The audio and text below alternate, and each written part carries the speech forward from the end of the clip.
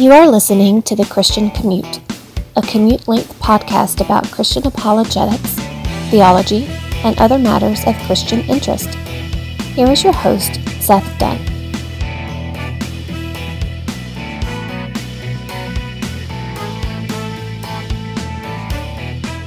It's Friday, November 17th. This is The Christian Commute. I am your host, Seth Dunn, and you are riding home with me. I forgot to get the Alabama, Tennessee, Chattanooga score prediction from Brother William. I'm sure this game is off the board, as they say. The professional bookmakers probably don't even have a spread for it. I'm going to say Alabama 52, University of Tennessee, Chattanooga Mocs 10. Alabama 52, University of Tennessee, Chattanooga Mocs 10. That's what I'm going to say. And now let's get into the show proper. The little streak we had going on is over. It is not going to be a full show because I do not have a question in the inbox. I used my last one yesterday. And no, I have not uploaded that yet. So I have not uploaded the Tuesday show, the Thursday show. Today's the Friday show. So I'll probably do that Saturday or Sunday. Ugh. Things might open up for me a bit as far as free time coming up because both soccer seasons are stopping. So the only thing I'll have to do is go coach basketball. And that'll be a couple of practices a week, maybe a game here and there. And I'm the assistant coach. So it doesn't all fall on me. This is going to feel like a little winter vacation for me because we only have one basketball team and I'm only the assistant coach. And we have a futsal team for my daughter. The other twin is not playing, and I have nothing to do with the management of that team. So I'm just going to try and be, well, I was going to say I'm just going to try and be a dad, but not really because I'm still assistant coach of basketball, and me and the other guy are pretty serious about it.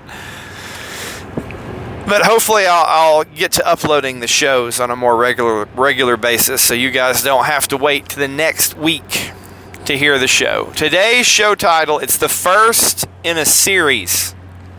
Georgia Baptist Mission Board, 4 ways to reach families with young kids. Yes, the Georgia Baptist Mission Board has come up with 4 ways for your church to reach families with young kids. And I'm going to talk about that. And you might be saying, Seth, I'm not from Georgia. How does this apply to me? Just bear with me. The commentary will almost certainly apply to you and your state. If you have a question in the inbox, you can, for the inbox. There are no questions in the inbox. If you have a question for the inbox about Christian apologetics or theology, you can write to SethDunn88 at gmail.com. SethDunn88 at gmail.com, or you can dial 470-315-0875. The Christian Commute is your theological roadside assistance, and apparently nobody needs any right now. We continue in the Bible chapter review in Matthew 26. Jesus and the disciples are still in the Garden of Gethsemane, and most of them are still asleep. Matthew chapter 26, verses 39 through 41. And he went a little beyond them being the 3, Peter and the sons of Zebedee. So to recap what happened, he went to the Garden of Gethsemane. He told them, wait here, I'm going to go over here and pray. He told Peter and James and John, come over here with me. I'm going to pray. He says, keep watch. Stay up and keep watch. Hold on a minute, stay here. And then he goes a little way further. He's praying privately, but he wants his disciples awake and keeping watch while he prays. And he went a little beyond them and fell on his face and prayed, saying, my Father, if it is possible, let this cup pass from me. Yet not as I will, but as you will. And he came to the disciples and found them sleeping, and said to Peter, so you men could not keep watch with me for 1 hour? Keep watching and praying that you may not enter into temptation. The spirit is willing, but the flesh is weak. So here Jesus is going to pray. He knows his time has come, and he falls on his face to pray. I'm going to guess that almost everybody listening doesn't typically fall on their faces to pray. Is that typical of you when you pray? I'll be driving around in the car praying. I just prayed a minute ago before I left work. And I was just standing up. And I'll probably pray before I go to sleep at night. So I'll be laying in the bed praying. I might pray with my kids sitting next to them or standing next to their bed. Pray sitting down at the table.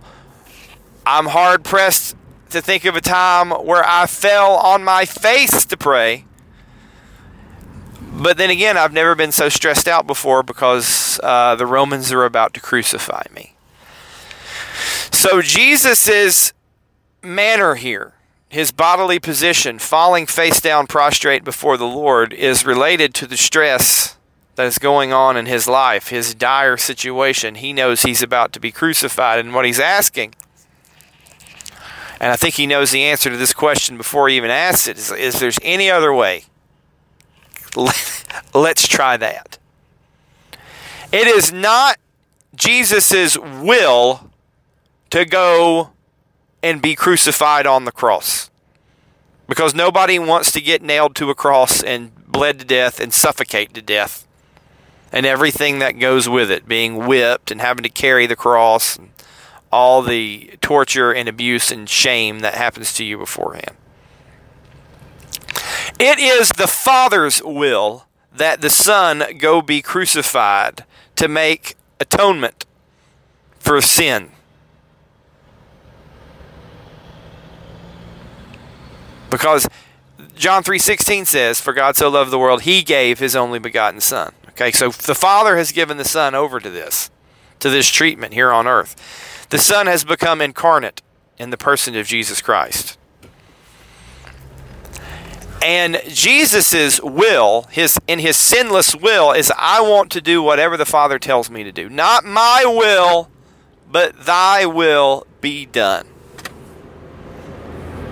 If you can if it's possible to let this cup pass from me, let it pass. Now listen, Jesus has already foretold that this would happen. He knows it's going to happen. This is my personal opinion. You can't get it out of the text, so take that for what it's worth. I think Jesus puts this prayer here for us because we're all going to be faced with times of our life where God's will for our lives is to put us through something, obviously not something like the cross, but to put us through something that we don't want to go through, that we don't want to do. And our will has to be submitted to God's perfect will. Jesus says the spirit is willing, but the flesh is weak. We are still here in our fleshly bodies. We don't have our resurrection body yet. We're still in this body of sin, as Paul might say. And our body gets weak, and our body gets nervous, especially when somebody's about to nail us to a cross. Even though we know in our spirit what we need to do. Jesus knows in his spirit what needs to be done. But he is God incarnate. He's the God-man, and he doesn't want that body to be beaten, bloodied, and crucified. But he's going to submit to it. And we'll see in the following verses when they come to arrest him, and he's like, listen, don't try and fight your way out of this. I don't need you to... Remember, Peter chops off the ear of one of the guys who comes to arrest Jesus, and Jesus is like, no, don't worry about it. This fighting's not the way to go here. I could call 10,000 angels to save me. There's a song, he could have called 10,000 angels. You know, Jesus knows what's going to happen. He's going to let it happen. He's not going to choose to extricate himself from the situation. And he knows that his disciples are going to be put under temptation as well to fall away from him under persecution. And he's telling them, stay up and pray that you might not enter into temptation. Don't fall asleep. Stay up and pray. You need to be keeping a watch and praying with me, or you may fall into temptation. The spirit is willing, but the flesh is weak. Jesus is perfect.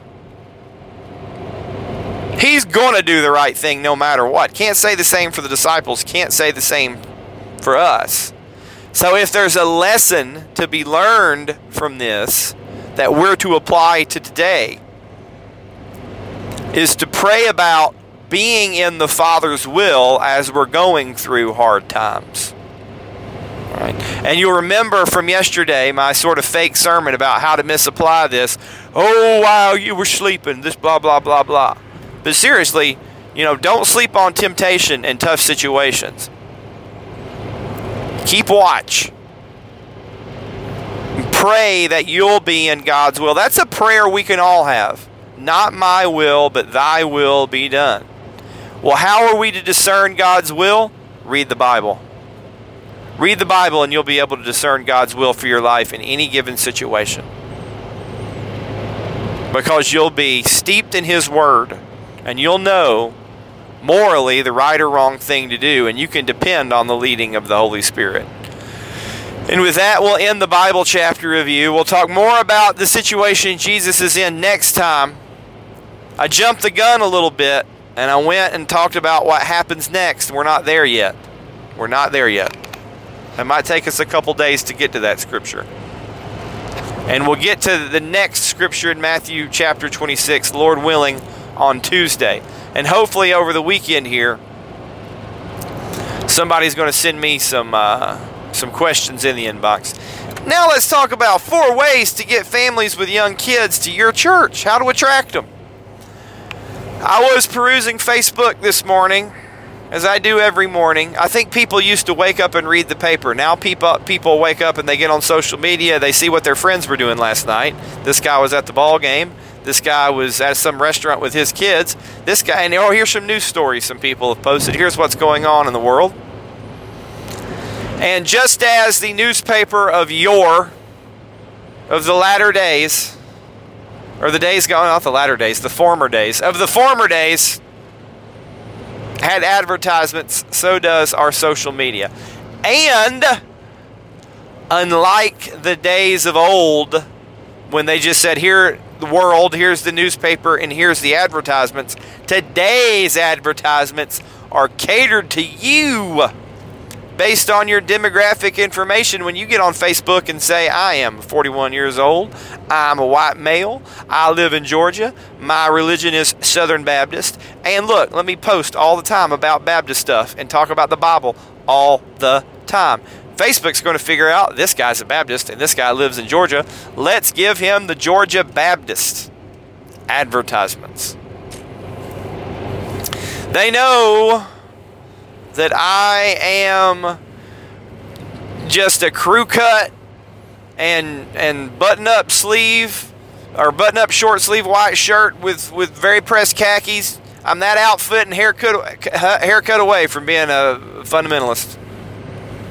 So they know that they show me the advertisements like, here, get VidAngel so you don't have to hear all the F-bombs on Yellowstone, or see all the naked chicks on Game of Thrones. All right, because they know I'm not going to watch that. They advertise the VidAngel for me. They know they figured it out from Facebook based on who I am, that I'm somebody who might buy that. Now I don't buy that because I'm like I don't want to watch that show. If that show is so profane that they have to cut out all the naked chicks and F words, like, what's left of the show? I don't want anything to do with it. It's still a show about horrible, wicked people. I could not tell you what Yellowstone is about. I think it is about people who live on a ranch, and Kevin Costner is the head of the ranch, and they are into politics and ranching. That is what I think that show is about. But I don't watch it because it's full of F words. I don't even know, what channel does it come on. Is it on Netflix? I don't even know how to get it. Is it on Amazon? I have Amazon Prime. Anyway, I don't know. But all that to say is they know what you want to see, and they advertise the Christian stuff for me. So I got the Georgia Baptist advertisement. Now, the Facebook has not figured out that I detest the Georgia Baptist Convention. Wasteful, full of fat cats. That is more of a marketing firm than a mission board, in my opinion. I believe the Georgia Baptist Convention exists to sustain itself, its employees and CEOs. I do not think the Georgia Baptist Mission Board, as they now call it, is out there to do missions in Georgia. I don't think they're about winning the lost to Christ. I think they're about getting money from churches and telling those churches what they need to be doing, like consulting and selling conference tickets and youth group stuff. That's what I think of the Georgia Baptist Convention. Facebook apparently doesn't know that, even though I say that all the time. And they gave me this Georgia Baptist advertisement, and I looked at it. And it was an advertisement from the Georgia Baptist Mission Board. I guess to people like me, I guess it knows I typed in that I went to seminary, so it thinks, aha, this guy went to seminary. He wants pastor services. That's what I'm thinking why I got this. And they wanted you to click here and get their free resource on how to attract parents with young children or families with young children to your church. And I said, you know what I'm going to do? I'm going to read this resource. I think a lot of pew sitters would just scroll on by. I said, I am going to get this free resource because I want to know what's being pushed on churches like yours and mine all across this state. And then, for all I know, Florida and Tennessee too. So I have the resource. I downloaded it, and I've read over it. And I am going to do what I think is a 4-part show on it. Because don't you believe the resource has 4 P's? Pray, partner, and I forgot the other 2 P's. So I'm going to milk 5 shows out of this 4-part resource from the Georgia Baptist Convention on how to attract young families to your church. And what's the 5th one? You might be thinking. It's this one. We're going to talk about the perceived need for the resource itself, not just what it says to do, because what it says to do could be good or bad. But we're going to talk about why does the Georgia Baptist Convention think that churches are out there wanting to attract families with young children? So here we go. Shouldn't churches want to attract everybody? I want to say that again. Shouldn't churches want to attract everybody? And no, I have not been replaced with an Andy Stanley pod person. I have not become seeker sensitive or attractional. I'm just talking about demographics. Of course, churches don't want to attract sinners and the people of this world. Church naturally attracts people who have come to Christ. Okay? But when I say everybody, I mean people come to Christ from all nations. Neither Greek nor Jew, male nor female, slave nor free, everybody. Christianity pulls from every demographic. Jesus saves souls from all types and kinds of people. Everybody has been plucked from hell, from the fires of hell, like an iron plucked from the fire and saved by Jesus Christ, okay? Because when it comes down to it, if you don't get saved, you're going to die and go to hell. And churches are out here trying to fulfill corporately the Great Commission by sharing the gospel with people and leading them into a saving relationship with Jesus Christ and then discipling them in their relationship with Jesus Christ. And they're baptizing them along the way, okay? So you would never probably see an advertisement from the Georgia Baptist Convention of how do you attract homeless people to your church? Well, homeless people are just as lost as anybody else if they don't know Jesus Christ as Savior, whether it's a rich man or a homeless man. You're probably not going to see a demographic that says how to attract old, retired, blue-haired people to your church. One, the Georgia Baptist Convention knows those people already go to church. But shouldn't you want old people just the same? Why would a church focus on a specific demographic? That's a question for you to consider. Advertisers do this based on what they sell. I made a marketing budget today at work. Or I didn't make it, somebody else did. I reviewed it. And I looked at all the different ways our company was spending money on marketing. All the different vendors and websites. And I don't know why I have no idea what they're doing. I'm just an accountant. I don't know who they target or why. I could ask them. But I assure you they're targeting someone. When I worked at Georgia Pacific in the North American Consumer Products Division, really in the internal audit division with a focus on North American consumer products, I knew who we advertised to. One of my jobs there was to review,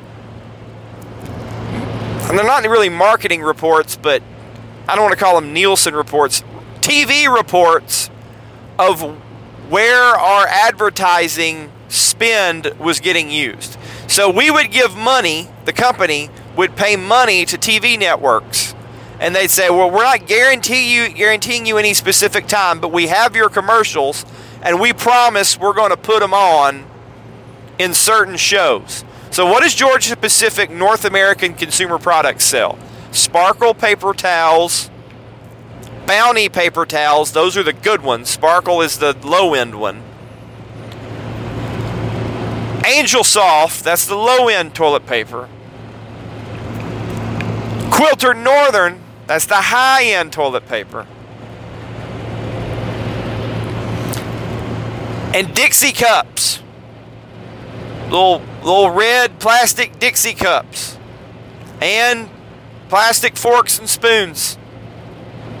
And napkins. They sell napkins too.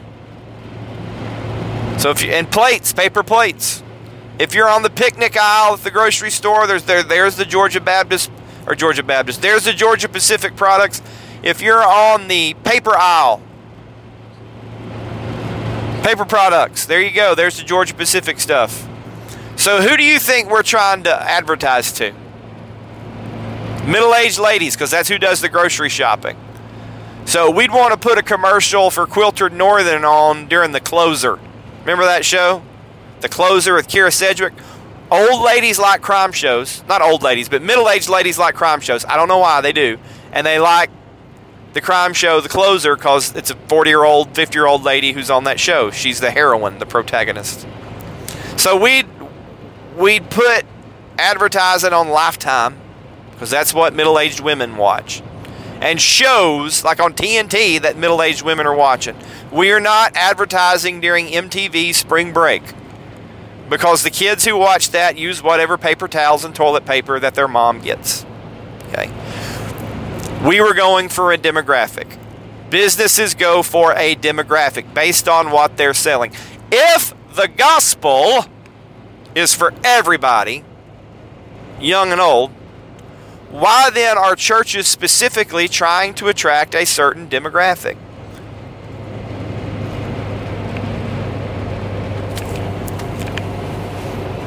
Because they don't go to church, by the way. That's the answer. They don't go to church. They don't have to attract the old people, because the old people just go. The baby boomers and beyond just go. They call them classic adults, golden years adults, young at heart group at your church, and they drive to Ella J to get ice cream and apples and eat at the buffet restaurant. They go to Branson, and that's what they do. And the church arranges the trips for them. And they're probably going to have some kind of dinner for the old people soon, and they need you to volunteer to be the waiters to serve the old people. And then the old people are going to donate to missions to support the dinner. Okay, that's what's going on with the old people at your church. They go to church, they don't need to get them in. Young people, like little babies, they can't drive or make a decision for Christ for that matter. But kids can't, who are like less than 16 years old who can't drive, they ain't trying to get them because they can't get them. They're not autonomous. They can't decide where they go to church. Youth, I guarantee you the church is trying to get the youth. That's why they have a hip-hopping youth group with a youth minister. Those 16-year-old kids can drive anywhere they want. So they're trying to attract those kids, get the kids, and you'll get their parents. So says the seminary textbook by John Bassanio, Pastor's Handbook. Parents with young kids, though, they're wanting to get them, because here's their situation. Parents with young kids are tired. It is a chore to take kids somewhere. So these are the people who know they should go to church. Think about it. They've grown up. Their baby boomer parents took them to church. They went to college. They got disinterested in church. They started sleeping with some woman before marriage, even though they knew it was wrong. They married her, and she knew it was wrong, and he knows it was wrong. And they sit around and think, now that we have kids, don't you think we should get back in church? Who's going to teach our kids the Bible lessons? Like, how are they going to grow up knowing right from wrong? Don't we have to give them in a community with other kids? Like, we better take them to church. So they've decided we need to go to church, but it's so hard to find a church you like, and then you got to get up on time. And there's so many other things going on in their lives with They got stuff going on at school, extracurriculars, sports, and chorus. Like, let's look at my life yesterday. Yesterday, we had a basketball practice. I had to miss basketball practice, even though I'm an assistant coach, because my son had his last soccer practice. It's the parents and kids game that very nearly crippled me. I'm limping around today because I've played 2 soccer games in a row, and I'm 41, and I'm not built for that. But my son asked me to play, and if my son asked me to play, I'm going to do it. I don't care if I'm on one good leg. And that's what I did, and I feel even worse than I did the day before. We won, though. We beat those kids. So I was there. Where was my wife? My wife was at Tabernacle Baptist because Tabernacle Baptist was hosting District Honors Chorus. So my youngest twin was in District Honors Chorus. She missed her soccer practice because she actually had 2 extracurriculars. So my wife was there. And then I was at my son at his soccer practice. And then my other twin had her soccer practice after that. I had to leave her there with some of our friends and then take my kids to a birthday party with one of my son's soccer friends after soccer practice. So we had basketball, soccer, and chorus and the birthday party all in the same weeknight. And I don't think we're atypical. How are you going to find time for church? Well, it was Thursday, not Wednesday. Like I said, I don't think we're atypical. These are all the things that parents of young children are doing. But they know they should go to church. Okay? And by the way, they're spending their money on those other things. So churches know these people want to go or can go, but don't go. So they want to attract them. They are looking after a demographic. Now, by the way, they're already doing the wrong thing by trying to capture a demographic. If you just share the gospel with people, they'll get saved, and then they'll come to church. This, by the way, this is no joke. I mean this. If you start sharing the gospel with people, after about a month or so, somebody will get saved. This is true. And this is what my evangelism teacher, Dr. Farmer, told me. I had him for church evangelism and personal evangelism. And what we did in the church evangelism class was talk about how do churches go evangelize their community. Things like, how to attract parents with young kids. What makes them come, what makes them leave. And then personal evangelism is like, what do you do as an individual Christian outside of some church program? Who are you evangelizing? And the point was very clear. If you're intentional about just going out and evangelizing people as part of your everyday life, people will eventually start accepting the gospel and making professions. It's a little like the Gene Simmons thing. Gene Simmons, the guy from Kiss, sleeps with a lot of women, or at least he used to. And all those groupies, and they say, Gene, how did you sleep with so many women? He's like, well, I just kept asking them. And somebody eventually says yes. If you evangelize 100 people, somebody's going to say yes. And instead of fornicating, they're getting saved and going to heaven forever. Isn't that great? So what I'm telling you is, whether it's young or old, if you evangelize people, they're going to get saved. And then you're like, well, let me baptize you now. You need to come to church. Because it's a church ordinance. We're not doing this after football practice. It's a church ordinance. Come to church so you can get discipled and baptized. And one of the things, so I got the email, by the way. I signed up. I said, here, send me your information on the how I win young people and young families to my church. And this girl sent an email. And she was the kids ministry consultant at the Georgia Baptist Convention. And her email said this: 83% of people who make a decision for Christ make that decision between the ages of 4 and 14. Now, I don't know who's out there getting saved when they're 4. I guess if you're 4, you could have the mental capacity to understand that. I don't know. But people from 4 to 14, that's what it says. 83% of the people who ever get saved do so between 4 and 14. Probably because they're in church and people are telling them get saved anyway. And that's going like, all right, I got to get people from 4 to 14 in church, because there's a 17% chance let me do that back. I'm turning into Scott Steiner math. Kurt Angle knows he can't beat me. So Samoa Joe, you take his 2 1/3 chance. If you ever get a chance, just Google Steiner math. It's hilarious. One of the best wrestling promos ever. So forgive me for my Steiner math.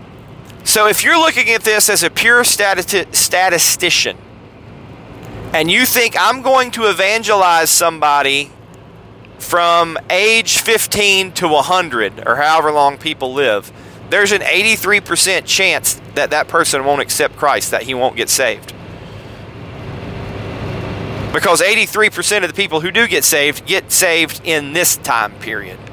I know there's a 17% get saved outside of that age group. Nobody really gets saved before, because even the Baptist survey people know a 3-year-old can't profess Christ, or a 2-year-old or a 1-year-old.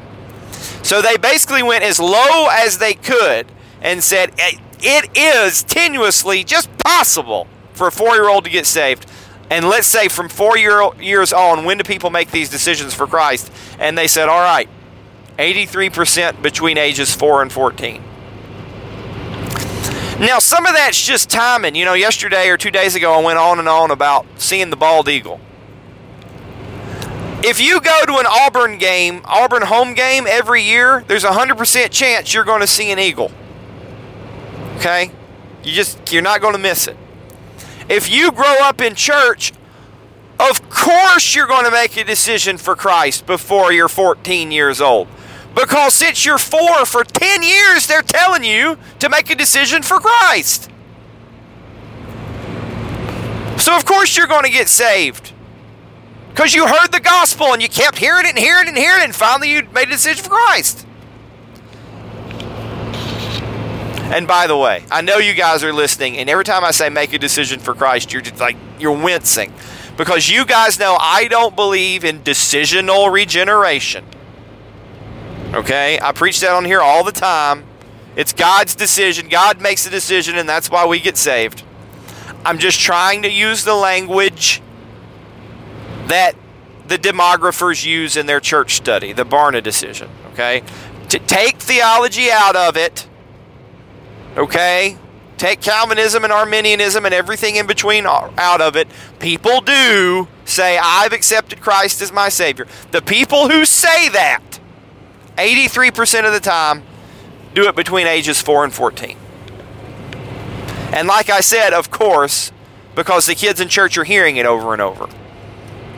If you've never been to church and you get saved when you're 20 years old because somebody shares the gospel with you, you're in that outlying 17%, but that was the first time you never heard it before.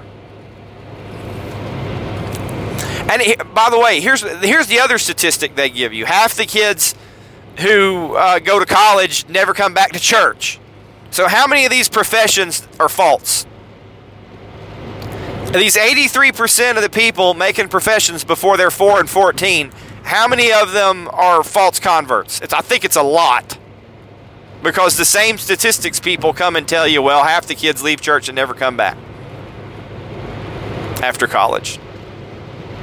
So I'm 83 divided by 2, I guess.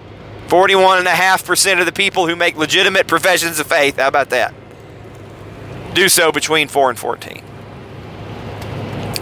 So if you're a church, you're thinking, I want to get these people in, and who's going to help you with the resources? Why, the Georgia Baptist Convention. You can go to their kids ministry consultant. And this is what I'm getting at. In the employ of the Georgia Baptist Convention, they have a 9-to-5 worker with benefits that they're paying payroll tax on. And they're paying $10,000 a year for the employer portion of their health coverage. Guys, this always sticks with me at budget time because I'm making the payroll budgets and I'm going through and I'm saying, all right, this guy makes $70,000, this guy makes $80,000, this guy makes $75,000, this guy makes $80,000, and I'm going through all the departments saying this guy makes $20 an hour, then this guy makes $15,000, and I'm saying, all right, this is how these hourly people are going to work this many hours. The salaried people get paid just to show up because they're salaried fat cats. I love being a salaried fat cat. I get paid just for living. And this is what they're going to cost every month. And here's their bonus. This guy's got 10, this guy's got 5, this guy's got 15. And I'm doing the math. And it's all nice and even. I've got a nice evenly number that I track. And then I do the health insurance. All right, this guy didn't take health insurance. This guy did. This guy didn't. Guys, health insurance can cost anywhere from $5,000 to $15,000 a year, depending on your plan, depending on if somebody picks single or married. Okay. So what I'm telling you is the Georgia Baptist Convention has hired a woman, and let's say she costs $10,000 a year in health care, and let's say she makes $80,000 a year, and then they're paying 7% payroll tax on that. 7.65%. That's the FICA and Medicare, plus the state unemployment and federal unemployment tax.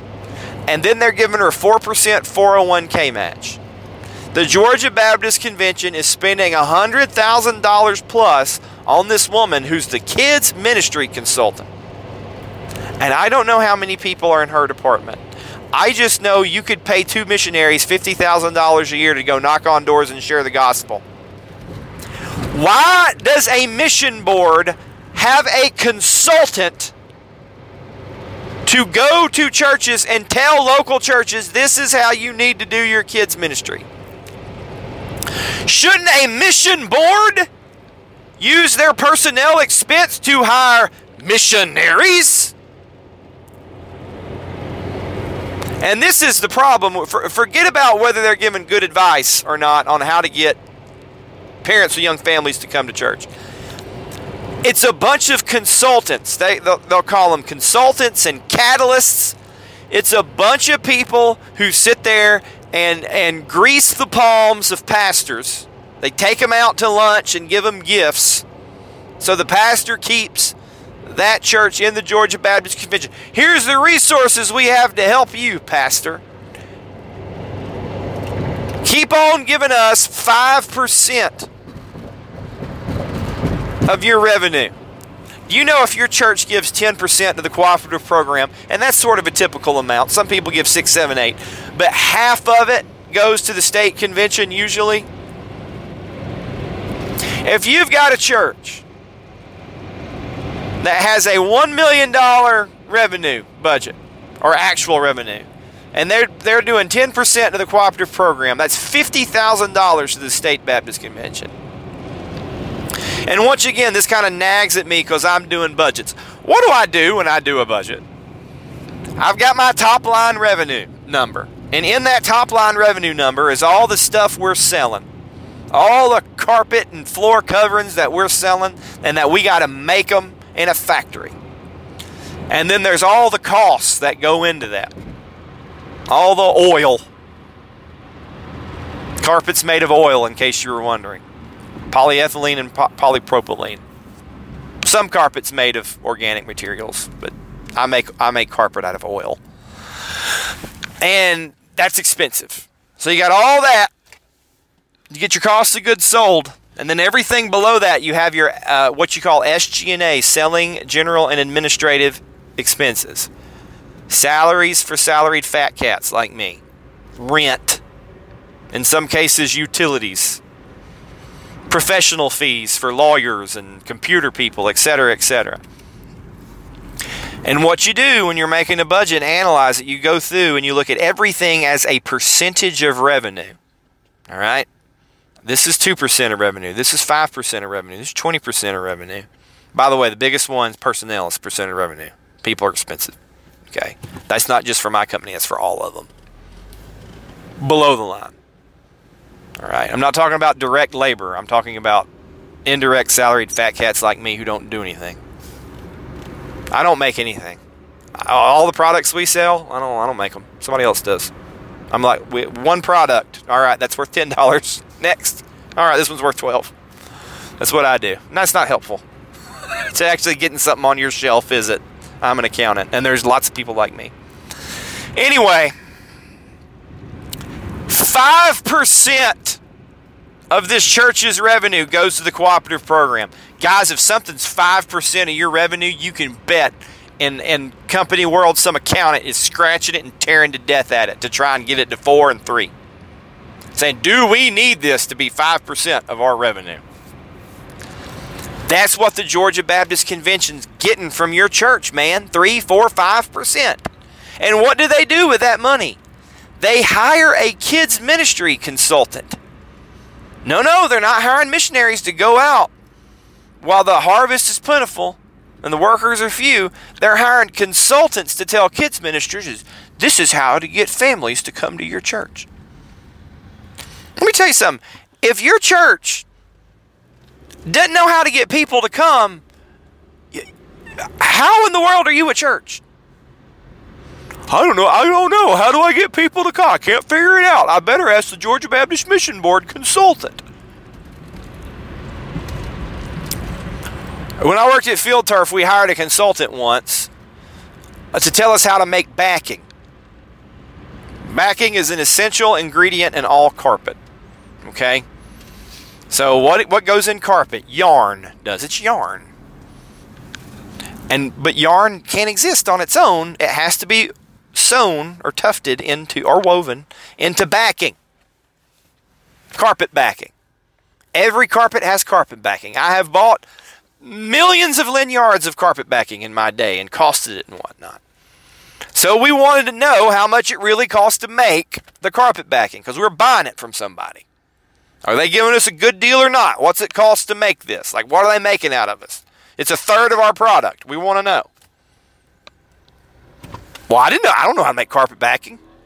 What do? We hired a consultant to advise us. So this is what you need. You need this many machines. You need this kind of building. You need this equipment to go with it. And then I figured it up. And I thought, wow, I think we're getting a pretty decent deal on carpet backing. All right. I had to hire a consultant because I didn't know how to do what I needed to do. If you have hired a kids staff at your church,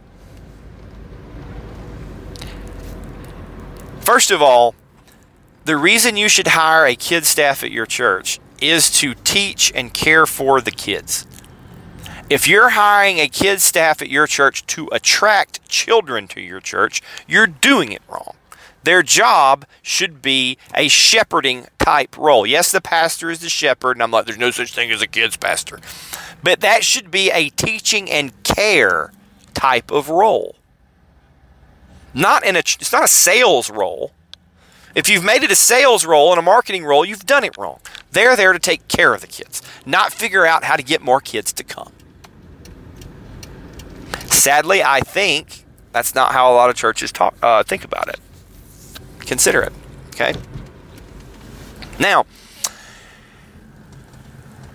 if the church doesn't know, like, how do we get people to come to church, and it's to evangelize and invite, That's how you get people to come to church. I do not need the Georgia Baptist Convention to pay me $100,000 a year to tell you the way to get people to church is evangelize and invite. I mean, that's basically in the Bible. Just go out and tell people about the gospel.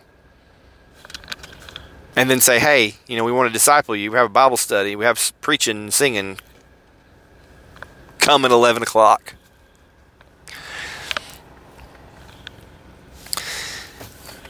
So you see the problem there is that churches want to know, like, how can I get the people back? I've got this Bible here. No. Let me go ask the consultant, catalyst, consultant, whoever at the mission board. The mission board has consultants. Now, the consultants could be saying stuff like, hey, this is how you need to set up your nursery so it's safe. You need to have one of these door systems that only unlocks with the beeper key.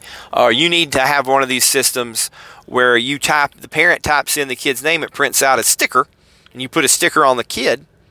Like I got my son Pierce. Every Sunday I go into church, type in Pierce, it prints out a sticker. This is Pierce. It says what room he goes to. I stick the sticker on him.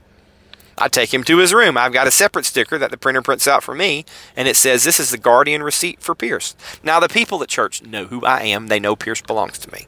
Well, I don't go to a church that's so massive that they don't know who's who. Everybody knows that's my kid. But when I want to retrieve Pierce, I go and give them the sticker, and they give me my kid back. All right, that's a safety thing. There could be some room for the convention or the mission board to say, hey, these are best practices to keep a clean and safe kids area. Like make sure you have insurance or have the 2 adult rule. Always 2 adults, not just one, so we know for sure and there's no funny business going on. Just stuff like that. And some of that's sort of basic common sense.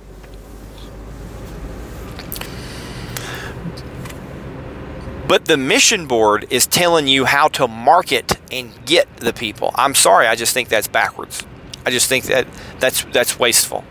Wouldn't more people be going to church if the mission board was out on the highways and byways evangelizing people and saying, all right, now that you've accepted the gospel, here's one of our affiliate churches. What's your address? Oh, go to this affiliate church. We're in with them. But no, they got a consultant. And you know what? Guys, you got to spend money to make money. The mission board paid Facebook to advertise so Georgia Baptists would see the advertisement, avail themselves of the materials and services, and either purchase materials and programs from the Georgia Baptist Mission Board or continue to give to the Georgia Baptist Mission Board. Let me ask you this. When you put your $100 bill in the plate on Sunday, did you intend for $5 of that $100 bill to go to the Georgia Baptist Mission Board so that they could take it and spend a portion of it on marketing? By the way, the percentage of revenue for marketing is something I guarantee you they have. I looked at it today when I did my marketing budget, all right? The Georgia Baptist Mission Board budgets for how much mission money you are going to give them. And then some accountant says we're going to spend, 3, 4, 5% on marketing. Are you donating money so they can spend money on marketing? Or are you donating money so people can hear the gospel of Jesus Christ? They said it was a mission board. So forget about what they're marketing, just like why are they marketing? Why are they marketing and targeting demos? It's a mission board. And you're giving money to pay for it. And I'll end with this before I move on to their specific advice. Tuesday's show will be the first part of their specific advice. And I'm going to read over it again. I might just do one show and do all 4 P's, or 2 shows and do 2 P's each. Or I might do 4. We'll see. We'll talk about the specifics of the document, though, Tuesday. But let me finish with this. I'm a big Braves fan. I love to watch baseball. So if I'm in the car at 7 o'clock or 7:30 and the Braves are coming on, I'm listening to the Braves. And I'm going to go home in my house and watch the Braves. And as I listened to the Braves this year, there were advertisements for the Georgia Baptist Mission Board. And they're like, hey, the Georgia Baptist Mission Board does this. We help rebuild towns when they burn down. They were talking. It was like Georgia Baptist, people who care. We do good stuff in the state. Atlanta Braves, Georgia Baptist. Okay. So you think about who advertises on the Braves. There's Louisiana Hot Sauce is the official hot sauce of the Braves. So when you're sitting at home eating chicken, watching the Braves, get some Louisiana brand hot sauce. It's the official Braves hot sauce. Who else is on the Braves? You got the call of the bullpen from the Gas South company. Hey, Gas South, call the bullpen. If you need gas, natural gas from your house, you get it from Gas South. Gas South, call the bullpen. Bring the heat. Is that Louisiana? I think it's Louisiana hot sauce that brings the heat. Or does Gas South do it? There's a lot of heat. There's the freeze. At the Braves, they have the freeze from Quick Trip. He's a human slushie, and you're supposed to buy slushies from Quick Trip. You got to beat the freeze. There's a race. See if you can beat the freeze if you go to the Braves. It's some guy who works at the Braves, but he ran track in college. So he puts on a bodysuit, and he gives you a head start. Hardly anybody beats him. There's a lot of advertisers on the Braves. They're all selling stuff. I can buy Louisiana hot sauce. I can change my service to Gas South. I can go get gas and slushies at Quick Trip. What can I buy from the Georgia Baptist Convention? They're advertising on the Braves, but I can't go buy anything from them. And I'm sitting there thinking, they have missions money that they're using to advertise to people listening to the Braves. And it's just like Georgia Baptists, people who care. I'm like, all right, the Georgia Baptists care about me. Am I just going to start sending them money? I'm going to go to the website and donate? I don't know. I am genuinely perplexed as to how they think advertising at the Braves game is going to further the cause of Christ in Georgia. And you know what? If it would have been, hey, have you considered your eternal destination? If you want to hit a home run in life, accept Christ as Savior. Repent of your sins now, or you'll perish like the Washington Nationals did this year. This message brought to you by the Georgia Baptist Convention. Or this message brought to you by the Georgia Baptist Mission Board. The Georgia Baptist Convention changed its name to Georgia Baptist Mission Board. That's why I keep misspeaking. If it was like some kind of message about the gospel, like accepting Christ, or even like Jesus loved his enemies and turned the other cheek, do you? Look into more about Jesus' life at GeorgiaBaptistMissionBoard.com. No, it's just like, hey, we're here. Advertising on the Braves. See, that's why I think like I really think it's incompetent people with too much money. If somebody said, Seth, describe the Georgia Baptist Mission Board to me, I'd be like, incompetent people with too much money. Who are spending missions dollars on Braves advertising. I guess young families with kids listen to the Braves and they want them to know about the Georgia Baptist Convention.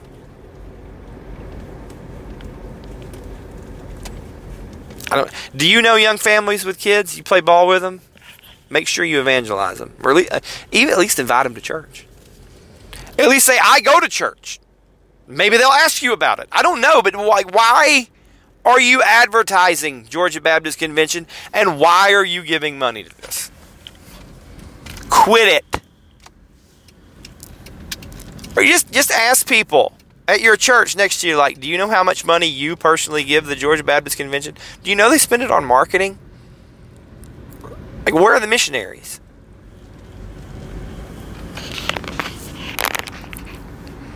That's it. That's the intro of the show about state. I'm talking about Georgia. But guys, I don't know. Are they doing this in Florida and Tennessee and Alabama? I bet they are. Hold that mission board to account. And here's who you really got to hold to account. It's your pastor and pastoral. It's not the elders and pastors and bishops are the same thing. All right. But we know functionally in real life you have some lay board of elders who they're clueless about convention politics. Whatever guy you're paying him to be the pastor, that's the guy who's sucking the money into the Georgia Baptist Convention. You're not going to convince him to stop, but you've got to get everybody else to say, you can't do this anymore. You're wasting our money. Unless you just think advertising on the Braves is a good use of your money. Thanks for listening to The Christian Commute. Lord willing, I'll be back with you again tomorrow. As always, God bless, and as always, remember, Christianity is not about getting saved. It's Thanks about for listening being to The saved. Christian Commute. Please send your questions about Christian apologetics and theology to sethdunn88@gmail.com. If you are not a Christian, please remember that you can be reconciled to God through the shed blood of His Son, Jesus Christ. The Bible teaches that all who call on the name of the Lord will be saved. Repent of your sins now and accept Jesus as Lord. God bless.